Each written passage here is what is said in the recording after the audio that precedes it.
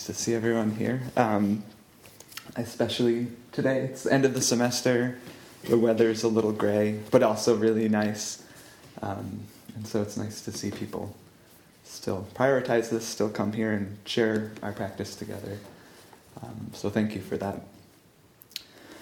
So we've been talking about the precepts here, as we do probably at least once a year in a series of talks, which I think really highlights how important these ideas are to practice.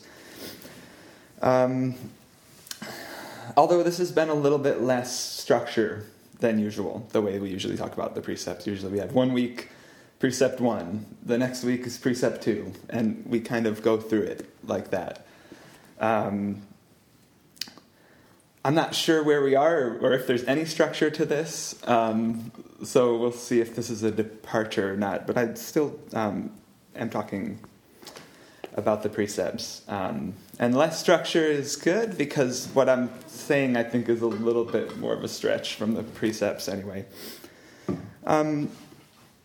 So since we have been talking about the first precept a lot, the precept of no killing and examining, also the 3 pure precepts and the ideas behind how precepts fit into our practice in general, I started thinking about the second precept, which on the surface is a precept against stealing in the prohibitory wording of that. But to kind of take a more expansive view of that, I see that, so we have do not steal as this kind of prohibitory way of wording it, honor the gift not yet given as kind of a clear mind precept, speaking truth. Interestingly, I came across several places where talking about this idea of, not truth, I'm confused. I was talking about a different one. But, one of the things with stealing is holding this thought of gain and gaining idea. And really how that kind of ties into this idea of what stealing could be at the base level. And as not stealing being this way of seeing the self and the world and the things around us as the way that they are. And this gaining idea of saying, and I really would rather change all of these different aspects. And so that was a bit more of a stretch kind of from just this basic idea of no stealing. But something that definitely got me thinking more. And I think a lot of these times, Mato will say frequently, when we talk about one precept, we talk about all the precepts. So just to kind of review some of the things that I have noticed as kind of these patterns that have been coming up, there's a strong sense here at Oan, in particular, at least since I've heard a lot of these precept talks here, of this idea that the precepts aren't rules, aren't these just lists of, don't do this, don't do this, don't do this. And certainly some people practice with them as though they are, and that works for a lot of people.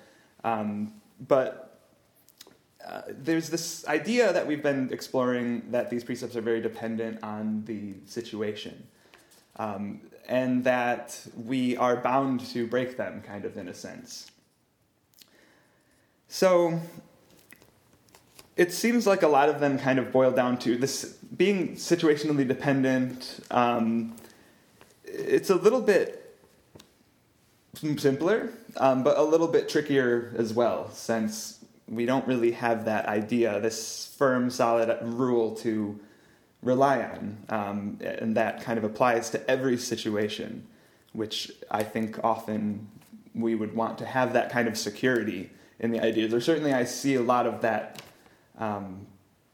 desire for that sort of certainty of things being a certain way. I see that going on a lot in the world and in my own life. But it definitely gives us a lot of responsibility then in practicing with these precepts in a way that they are not kind of handed down on a stone chiseled in stone from a God. And I think that we all understand that here. I think that it's something that we talk about a lot as a group, and I hear coming up a lot here. And it leads to a lot of interesting ideas over the years that we've talked about this.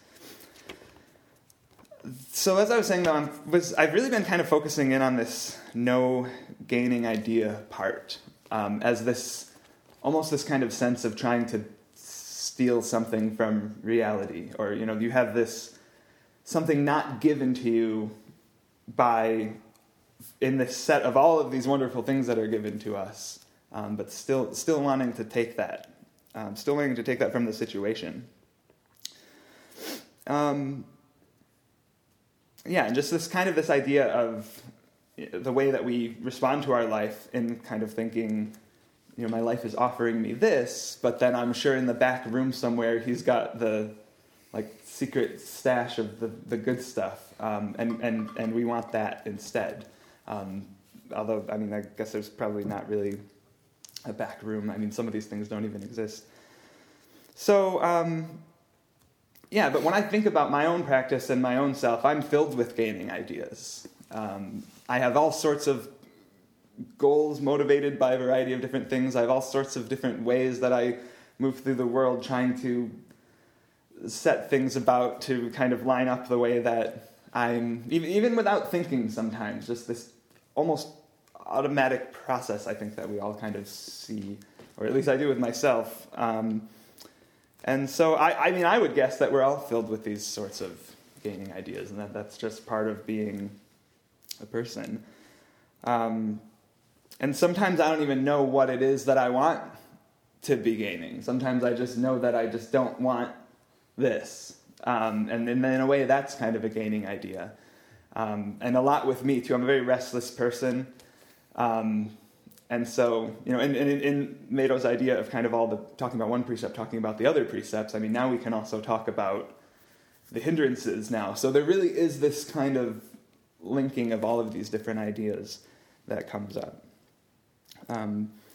Even with things that on the surface don't really appear like there would be a link. I wanted to back up a little bit, though, when I was thinking about this, because I know I have a tendency to ramble a little bit, or a lot. And while there are other settings in my life where I rein that in to a large degree, I notice myself not reining that in here very much, and giving these Dharma talks where I kind of wander around, I don't really make a point, and then when I'm done, I'm like, I guess I'm done.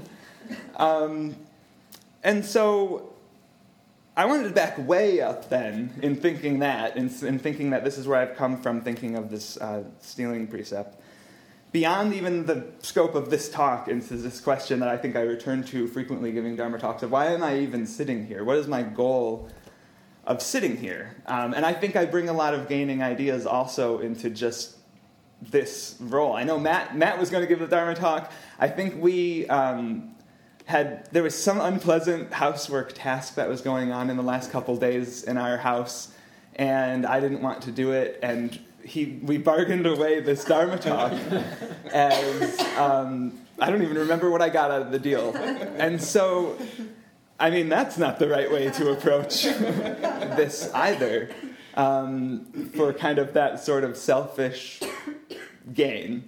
But, I think in examining this situation, I can see these sorts of gaining ideas of just I don't want to get up here in front of all these people, share my foolish musings, is at least the way I guess I think of it to myself sometimes.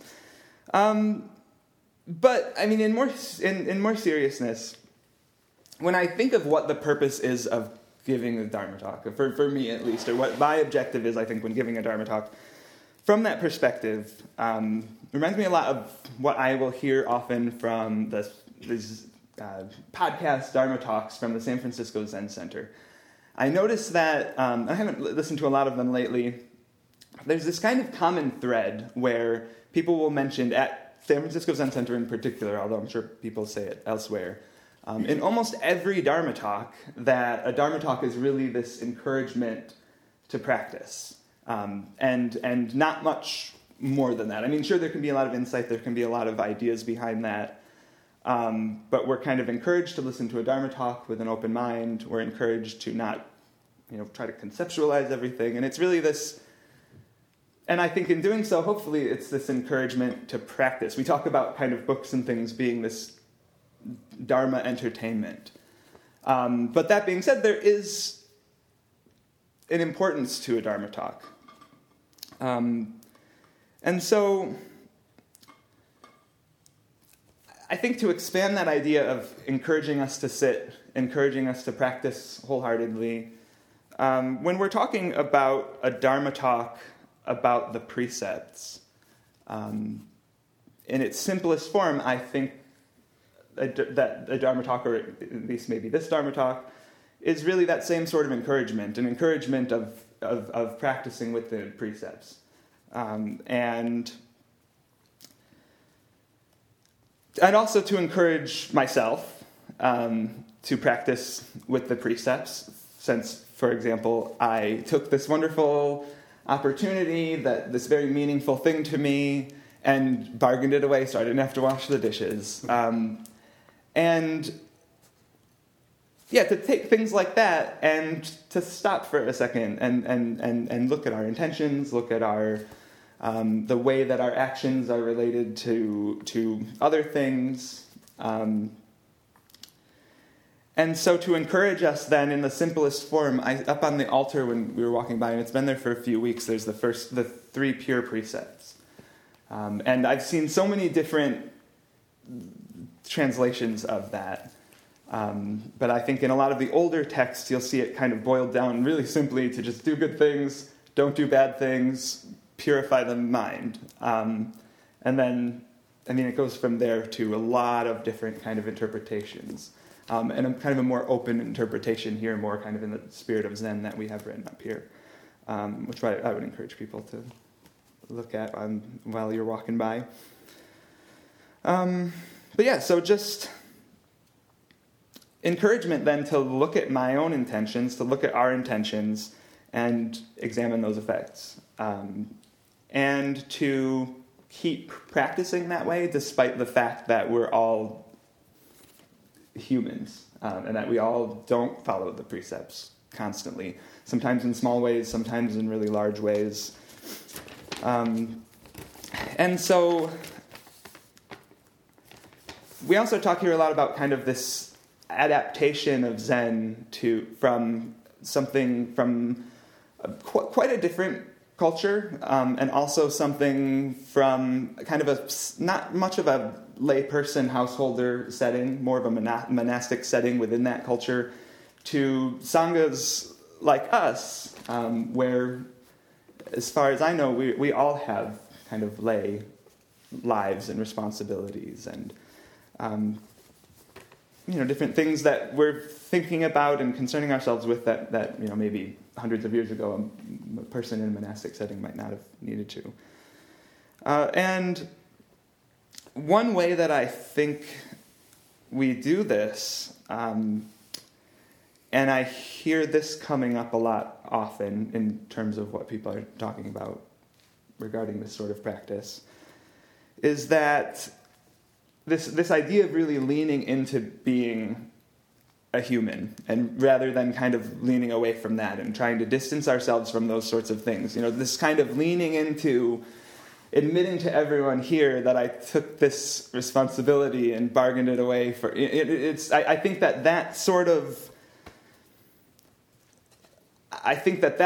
kind of vulnerability maybe is a word for it. Maybe authenticity or openness. I don't know, because there's a lot of different things I can think to kind of go with that. But I think that's one way that we practice with these precepts. So I wanted to read something that I felt that it's been rolling around in my mind a little bit, kind of related to this idea. And this is from an email that I had just randomly shown up in my inbox from the Dharma Lions, who's a Penn State student-led meditation group. And they practice with all sorts of different, it's very open, kind of idea of a practice group. They practice with people from all different traditions or no tradition, and have discussions about it. But I'm on their email list, and a few weeks ago, they had included something. Usually there's some sort of quote or a story or an anecdote or some sort of text to it to kind of give you something to read. And there was something in there that was written anonymously, and that already is kind of rare for the way they usually do it. And I wanted to read that because I've been thinking about that in terms of this, and I think that they in this email, I think I really kind of heard this idea of what I imagine myself doing here right now, but in a much better way than I think I can say right now. So, or at least what I hope to be able to do in this circumstance.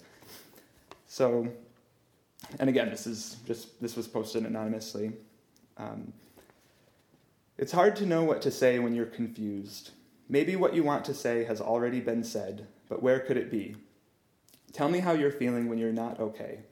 How lucky it feels being a webmaster. It's not easy writing. You may think it's easy writing emails for Dharma Lions. You may be wrong. First, you must hide your true identity from the world to ensure that no one discovers that you aren't a highly enlightened being and not just another human. We must be inspiring but authentic. We must show care for your problems, but we must be honest. We must teach you something you don't know, but not preach that we know better. We must be fearless leaders. Perhaps going to a meditation and having the teacher break down in tears and anxiety would teach you a lot. Sometimes it's tough to be a human. Sometimes it's easy. Sometimes it's hard to tell which. Identity, community, purpose, Dharma Lions can help. It's okay to be scared. It's okay to be confused. It's okay to be happy. It's okay to be awake. It's okay to be thirsty. It's okay to want to go home.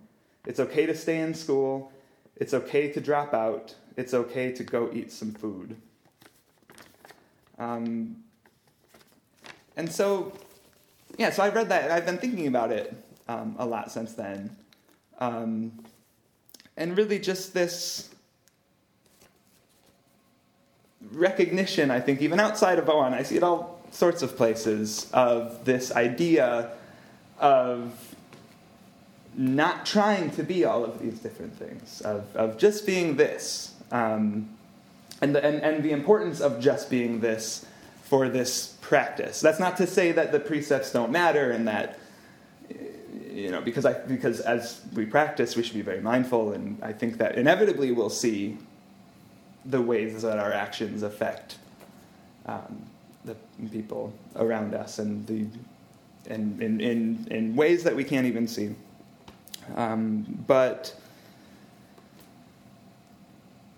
This important idea. And so this idea of it's okay to be scared, it's okay to be confused, it's okay. As kind of another list to stand next to don't, and really live in that in-between space, is at least my understanding of what Zen practice encourages. So,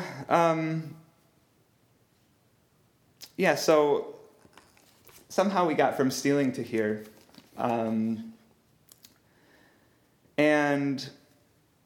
But I think overthinking of this, over kind of writing this talk, I think what kind of distilled out of this was this idea of the fact that we need all of our kind of rougher human edges in order to practice the precepts. We need all of these. We need these times when we break the precepts in order to practice the precepts, because both sides of that are part of our practice fundamentally, and that we need to be strong in a way. Courageous in a way. I like that in the Shambhala tradition. They talk about this idea of a spiritual warrior, not as someone kind of going out and bringing violence to the world, but as someone who is courageous and able to to remain upright while in being honest and looking at all of the things that don't quite fit into all of these nice stories that we have for ourselves. And have a type of strength in vulnerability. I'm reminded of this idea of the Buddha reaching his enlightenment under the Bo tree and having this moment of saying, I see you, house builder, the rafters are blown down, it's this idea of just this whole artifice just kind of collapsing and just being able to stand there without it. But then, in my life at least, then getting knocked down, but then trying to stand back up, and then noticing that I built parts of the house again without noticing it, and then, so it's this continual practice of practicing with the precepts. Since within the core ideas of Zen, the precepts are really about what we do in the world. When a lot of Zen philosophy, it seems like, is kind of talking about things that we don't do or that we don't think, like non-dualism and these other ideas of just kind of don't go there. The precepts are these guidelines that still connect to that, but in a very different way. And that it takes a lot of courage to kind of go on that path. And I think that all of us then are aware of that. I think all of us are displaying that. So I guess just keep practicing.